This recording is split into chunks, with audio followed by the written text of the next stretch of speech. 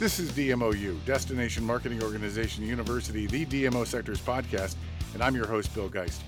DMOU is where you hear the best and the brightest in the destination marketing space, sharing innovative and compelling stories to inspire you to take your destination and organization to the next level.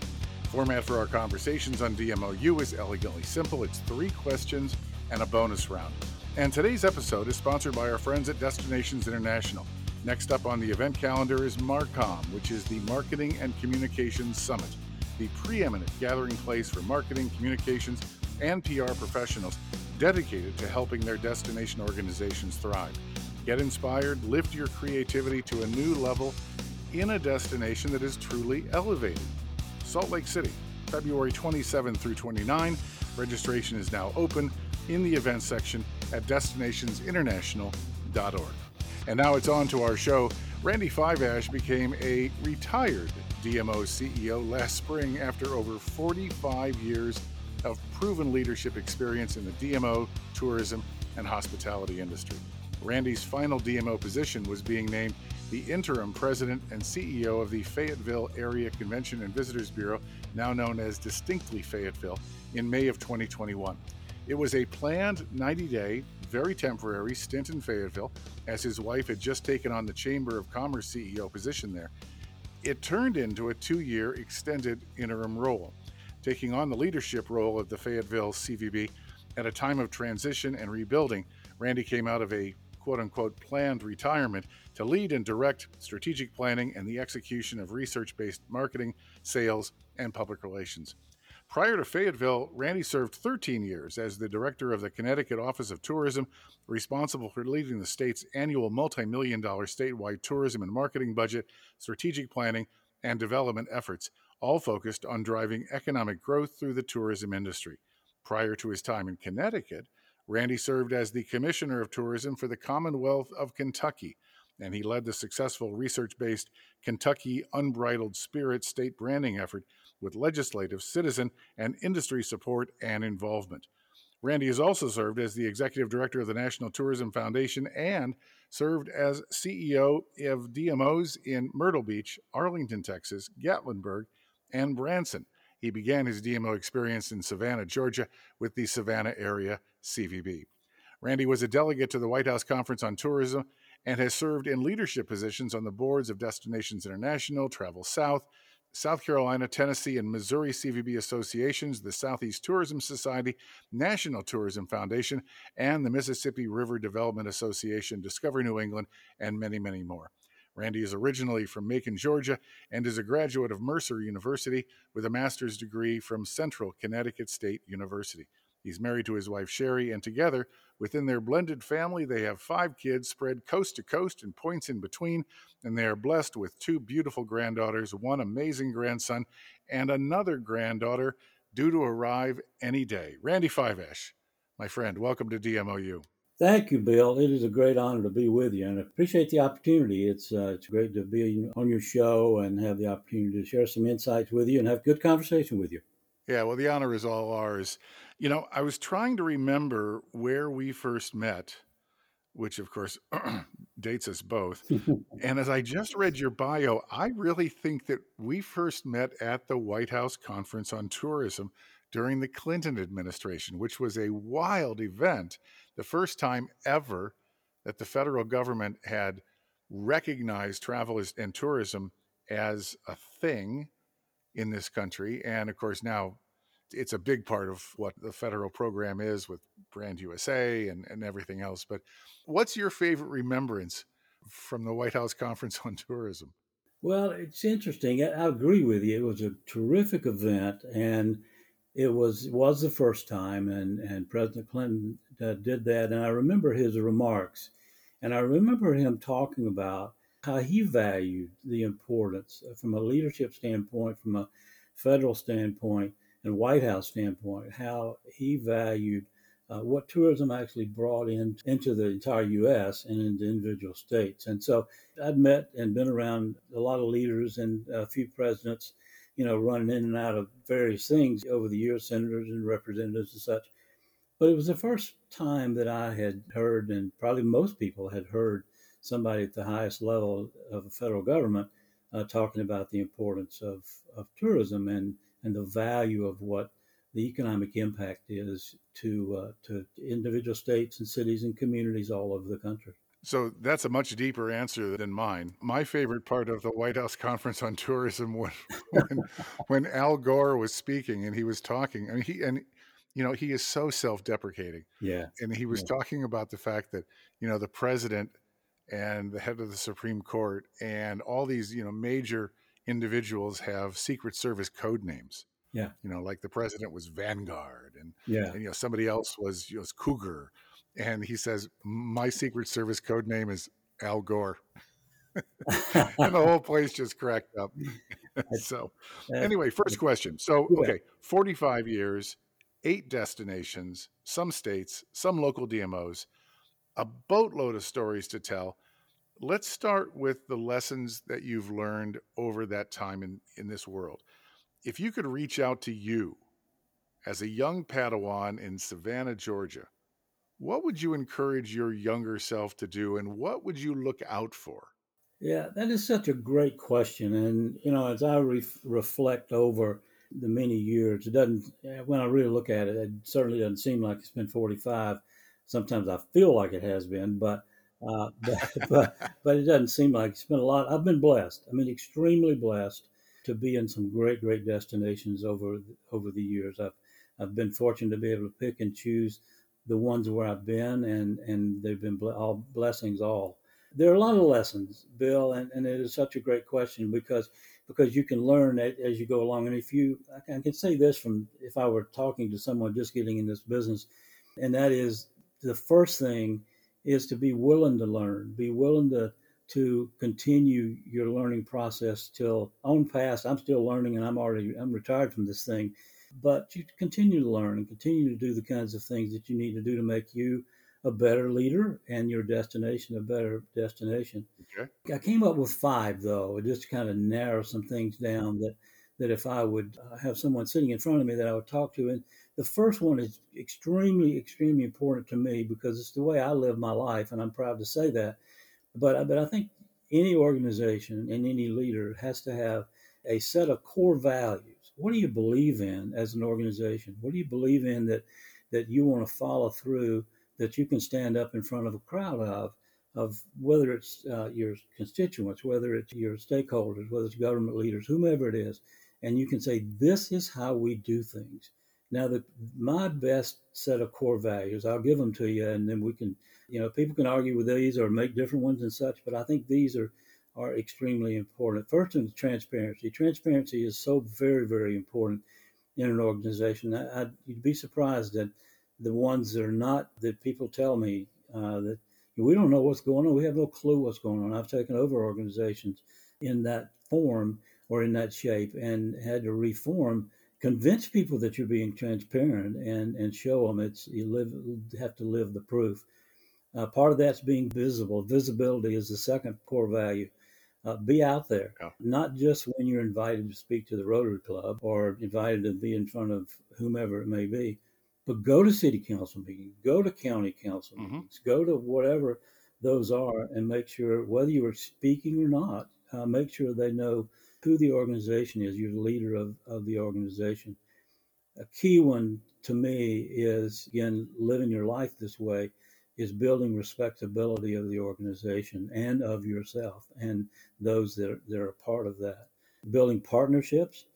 You can't survive in this business. You cannot survive in this business unless you are willing to build partnerships and make them flourish within your program of work, within your daily organizational structure, whatever it may be. Those partners are your stakeholders, your government leaders, whomever it may be, and in some cases, maybe those that are actually giving you sponsorship money or whatever it may be, but it's partnership. And then the final one is part of my set of core values is leadership.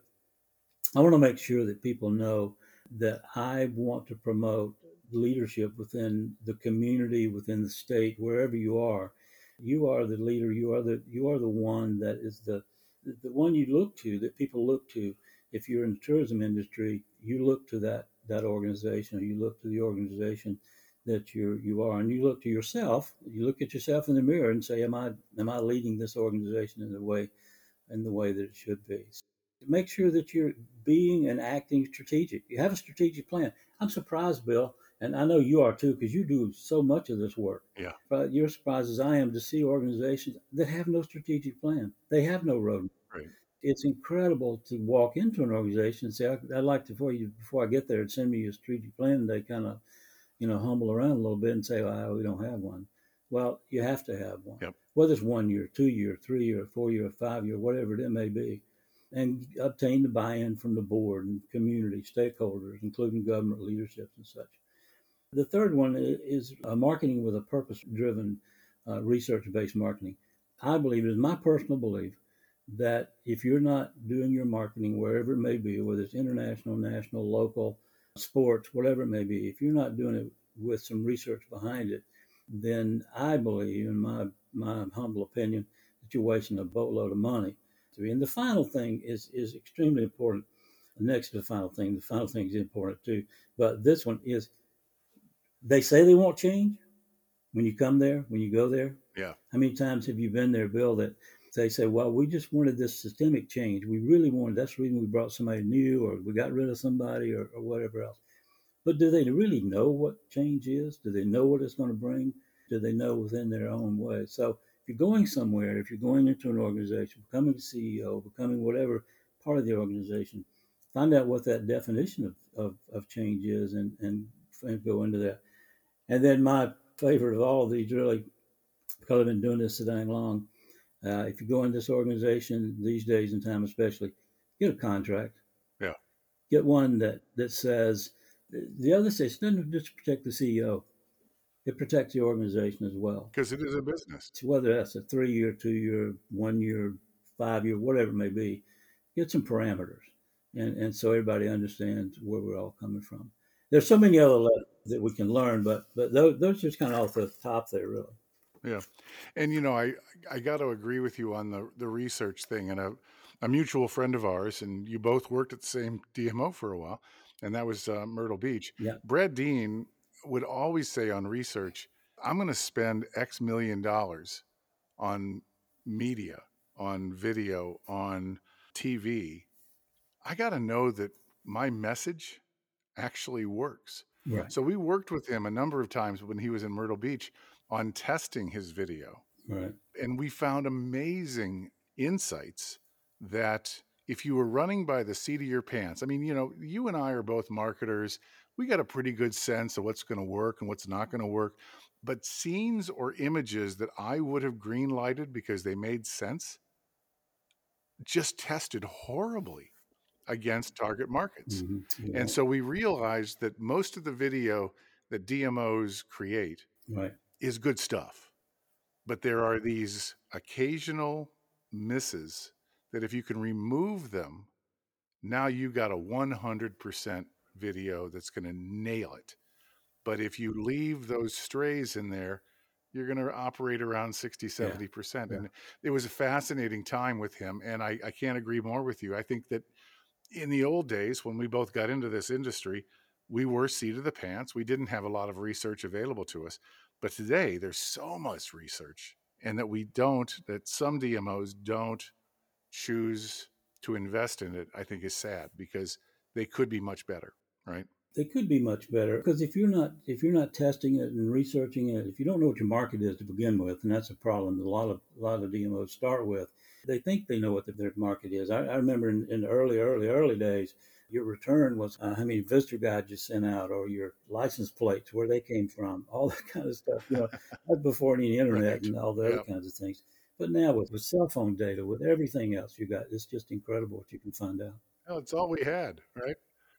So clearly, as you just said, the internet and technology have changed destination marketing in ways that you and I never would have imagined in the 70s and the 80s. But beyond that, what have been the profound changes that you've seen that are not technology connected? Yeah. Have these changes been to the benefit of our sector, or is it something that maybe is lost that we should try to retrieve? That is also such a great question. I'm glad to be able to cover some of these things because I've lived them a long time, but and I think they're important to live and to think about, every day about what's going on out there. You can affect, and some things you cannot affect. One we just kind of talked about, and it has a little bit to do to technology, some of it, but the messages certainly, obviously, internet and social media and such has created the opportunity for the message to get a further reach. Where that lets off or stops, the technology and all, is with those people who are sitting around that table developing those messages. And sometimes the messages can and do get garbled. So are we asking the right questions? Are we on our messaging or to be effective? All those things that you and I just talked about. Again, it get back to research. One of the things that is interesting to me, and I have to admit, I have, as you mentioned in my bio, Sherry and I have 5 kids between us. And I tell you, I've got 3 of those children who do what I'm getting ready to talk about. And that is, they change jobs way more than you and I ever thought about changing jobs. And it's not because they get fired or they get, whatever it may be. It's just because it's just it seems to be in some is the nature of just want to move forward, even if it's a lateral move. It's just that opportunity to move forward. And so I always ask the question. I said, is it always upward mobility? Is it you don't want to be loyal anymore? Are you loyal? Those kinds of things. But most of the time I get the answer, well, it's just time to move on. And well, it's just interesting that it happens more. And I think there's some things we can do about it though, because it costs more for the DMO and training and other costs when you get a person in and they leave in 2 years because they're just kind of want to move on, not because they're unhappy with you or because they think you're a bad person or a bad organization. But there's a lot of costs there, and they move forward. But I think we can create. I really believe in what I think, and I've tried to start this in organizations where I've been over the last recent few years. Is you got to create the opportunities within the organization that lessens that likelihood of movement, and I think you can do that. Sometimes it's not going to work; they're just going to move because they want to move. But I think that is a real something we never saw before. I mean, people wanted to stay for forever and ever. And sometimes that wasn't good either, especially I've been in 2 state governments and faced that where you got 35-year lifers in state office of tourism and never been outside the state, so. Yeah, that is the yin and the yang, isn't it? Because you want to keep your high performers, but for how long? And what I'm seeing is the really high performing DMOs Right. are, I think, shifting from hiring for skills and hiring for experience and talent and looking more at hiring for passion. That if you can identify a person who is passionate about where they live Yeah. and they can't wait every day to share it with other people, you can teach them the DMO tactics and how we operate and how you take that passion and make it, something that is valuable to the organization, valuable to the destination. Yeah. There's something there that maybe it's not about talent as much as it is about Yeah, passion. you're exactly right, and I think that people who walk into their offices every day or to the organization every day and they feel that way and they have that passion, then the people around them will get that passion or feel that passion. The people that they work for, the government Yeah, leaders, the right. whomever Yep. it is that they walk into, they may not be able to say, okay, here's what you got to do to book the National Association of yada yada yadas. But I got the passion that this is the greatest place that I'm going to try to book that sports group or that convention or that whatever it may be. And so I think that you're exactly right, Yeah. which kind of goes into, I talk all the time nowadays, we all do, about labor shortage. The labor shortage is really, really tough in our industry. Part of it got worse, I should say, with COVID. But I think there are some things like you're talking about here and that we can do in the industry that can make those folks want to stay longer. Some of it's got to do with wages. Some of it's got to do with other. I think finding those people that have got the passion at last. Yeah. And then the final thing I would say to this point, the hospitality industry, people that are passionate about it and get into it they have to understand a couple of things. It's a people business. It's still a people business from 100 years ago, and it's still a people business today. It's experiential, and it's a people and personal contact business. I start out every organization I've ever been in, and I say it 100 times while I'm there, that I tell people, especially those people that are first touch people, those that are on the front desk, that are in the visitor centers, that are on the phones, that are whatever it may be. And I flat out say, you cannot have a bad day. I'm sorry, but you can't have a bad day. And the reason you can't have a Right. bad day is the person you're going to be talking to on the phone or seeing at the Welcome Center or meeting at a trade show or whoever it may be. This may be the most important decision that they make in a week, in a year, in a lifetime, coming to your destination or being a part of what you do. Yeah. So it is extremely important. It goes back to passion. If you don't have it, get out of the business and move on and do something else. Yeah. Is there something that we've lost that you miss from your time in the 80s and the 90s? Again, technology makes this a less of a people business, even though it needs to be. Yeah. And I know that we can operate with technology, and many of us have been successful doing it. But is there something that we've lost sight of that you remember from your earlier days in this world? That's such a great question too, Bill. And I think it goes back to what I was just talking about. As I've the last two or three organizations I've been a part of, I've seen the difference in what happens with people that expect that they need to be personal, expect that they need to have a good day, expect that they need. I mean, it's just part of that. It's got to be intertwined in your being, in your soul, Yeah. Okay. that you have to be that way. Instead of just saying, "Well, I'll send them a short text, that'll do it," or "I'll send them a short email," or whatever it is, and they don't pick up the phone to call anybody. And I understand that. I mean, it's a lot different, and a lot of meeting planners don't want to take phone calls. I mean, I understand all that, but know the difference. Know when you do need to have the personal contact. Know when it needs to have it, not just automatically assume. So it's a conscious decision Sure. that you make every day when you walk into a DMO office of what you're going to do to encourage a meeting planner, a tourist, a visitor, or a sports person, whomever it may be, to come to your destination and not only come to it, but Yeah. come back. As we discussed this episode a week or so ago, you said you were most proud of your ability and dedication to paying it forward. And one of the individuals that Right. you mentioned Yeah. at a young age is a recent guest and current chair of Destinations International, New York City's Fred Dixon. Yeah. Share with us the fraternity and sorority of DMO pros that you have promoted and mentored over your career. You know, as you asked that question and asked me to reflect on this, I went back and I was very proud because obviously the people that I'm going to talk about or I'm going to mention, they've done it themselves. I haven't called somebody and said, you got to hire this person no matter what and whatever. They've gotten to where they are, and Fred's a terrific example. But it begins with me, quite frankly, as a person of faith.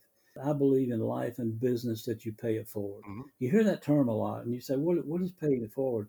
And what it really means is you in our industry is that as a CEO coming into it, I believe that it must be an intentional every day that you leave our industry better than you find it. And that's easy to say. I mean, it's easy to say, and it's easy to kind of colloquialism or whatever it may be, but I think it's very, very important. How do we do that? We lead the effort to build leaders, set an example, help wherever and whenever we can to find and encourage and enable the next generation of leaders. That should be, as a CEO, that should be our legacy. That should be a part of what our DNA. Yeah. Some of the people are pretty interesting. You mentioned Fred. Fred comes to the third bureau I ran, but the first one in Myrtle Beach, I started the bureau in Myrtle Beach, and then we left out Greenville, South Carolina a while ago. I started the bureau with a great board and great people in Greenville, South Carolina, many years ago. And there was a fellow that I hired there named Michael Carrier. Oh yeah. Michael came from Yep. Mike came from the hotel sector. You know Michael, I'm sure. Remember Mike? Yeah. And he was our CBB director of sales. Came in the hotel business, and he went on to lead the bureaus in Knoxville, and then later for a long time he was in Oklahoma City, Yeah. Oklahoma. So Mike's a great guy, and I think he's even retired. And I looked him up on LinkedIn, quite frankly, because I hadn't heard from Mike in a long, long time, and I think he's retired here somewhere in North Carolina too. So I'm going to try to look him up. Good. You Good. know, in Arlington, Texas, had a great group of people there.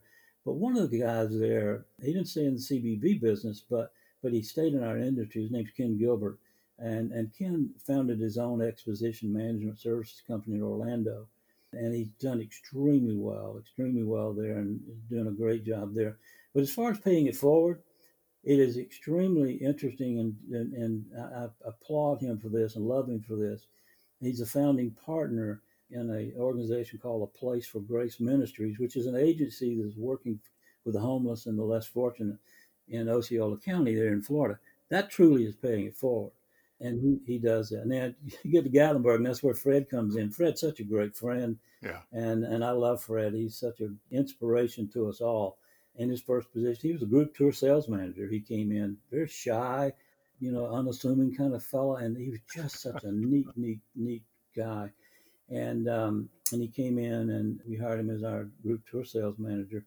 And now as a CEO, as you say, in New York. He went through Nashville. Yeah. He was there for a while. Right. Then he had a couple other stints in private organizations in New York, and then New York Bureau, and now, of course, chairman. I'm really so very proud of Fred and for Fred, chairman of the board of Destinations International. Also, had a great group in Gatlinburg, because also I hired Dina Ivy. Yeah. And Dina was a director in Gatlinburg. Our organization was the Chamber of Commerce to begin with, and the Convention and Visitor Bureau came aboard. And then I had the city council come to me and ask me to run the convention center as well. So we had it all. But Dina Ivy, we hired her as the director of our Chamber of Commerce division. And she went on to Nashville, as you Right. was the chief marketing officer for many years. And now, as of January 22, she became the president and CEO of Nashville CBB. So happy for her. Yep. And her husband worked for us as well, Brian Ivy, and he went on and he worked for us in the convention center, and they met there, and then later married, went to Nashville, and he worked for the convention center there in Nashville. And Branson, Missouri, Claudia Vecchio, who probably a lot of people that's going to hear this podcast are going to know Claudia. Claudia is a superb person, and she's a superb communications person. I hired Claudia in Branson. She came from public relations company, communications industry. She became our director of communications, and she just went on to just have a superb career. Still has a superb career. She went on to be director of Ohio Office of Tourism, as well as director of Nevada Office of Tourism, and now she's the CEO at Sonoma County Tourism in California. So I'm really happy for her. Finally, in Fayetteville, I came here. I had a great had a great team. To some of the great teams part way. We had to part ways with some, but I had two people there that stood out and now are moving on. One is Angie Brady, who is just such a superb person, and she was our director of tourism marketing, and now she's gone on and will start in January, this coming January, as a matter of fact. And the newest CEO level that I've been able to be a part of their careers at the CVB in Clarksville, Tennessee. So she's taking on to be her first CEO role. And then finally, a superb person that I'm happy that he's moved on, moved up and on, is David Nash, and he was our director of information technology in Fayetteville. And he went on to be, and now is, the CRM and research analyst at the Philadelphia Convention and Visitor Bureau. Yeah. So, it's just it's really great to have these people and to see where they've gone, to follow their careers, and know that you had maybe a small part in helping them along. Yeah, what a great legacy. Yeah. All right, it's time for your bonus round question. Okay. So a few weeks ago, and once again, we're going to talk about Fred Dixon. Fred shared his story of doing lunch with Taylor Swift in her apartment, which was it's hilarious. And if listeners haven't had a chance to listen to Fred's episode, please do. That the two of you work together opens up similar stories from a generation before You've got kind of the same kind of Yeah. stories with Wayne Newton and Tony Orlando. Yeah. Please share. I hope some of the people will have the appreciation and the love I do for those two legendary entertainers. I met both of them when I was in Branson, Missouri, and ran the bureau there. And both of them had theaters there. If any, those of you who know anything about Branson know there are a lot of music theaters, a lot of entertainers that come and gone over the years. Yep. But two of those, it was so important to us, were Wayne and Tony, and so I got to know them. And I think the reason, in fact, Wayne told me this one time. He said the reason that I consider you such a great friend is you don't look at me any different than anybody else walking down the street. Well, other than I can't sing like he does, I can't make all those kinds of things. But there's people Yeah. that are doing their jobs and doing what they can for, in this case, for the industry there in the tourism industry there in Branson. But I had invited both of them over on different occasions, and a couple of times each to our home there in Branson for dinner. And they came and we chatted and we had wine, and it led around to talking about tourism and about why they did what they did, especially in Branson. And in both cases, Wayne and Tony talked about the value of tourism, the value of what they believe they had a part of, or that they could be a part of. They weren't just entertainers who come in there and fill up their suitcases with money and move on. They were truly wanted to be a part of the fabric of the tourism industry there. And I see Tony more than I see Wayne. I went out on several occasions to see Wayne in Las Vegas, and went to his home, his estate, Shenandoah. Is a terrific place out there, and he and his wife Kathleen are such great people. See Tony on the road out, and he's done a lot of NTAs, and he's done a lot of other organizations. But let me read to you just very quickly what I said in my farewell letter when my first retirement happened, and it'll kind of sum it up with Wayne and Tony.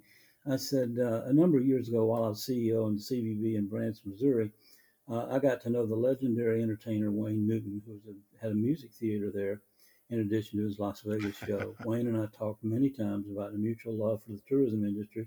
And the reason I bring him up is because I am reminded often of what he said at the end of every show. Wayne would say, when a person gives of their money, it is something that can be replaced. But when they give of their time, it is something that's irreplaceable. With that said, Wayne thanked the audience for coming to his show. Now, to me, that's what our visitors give us, is their time. It's irreplaceable time. That is, I believe, why we do what we do.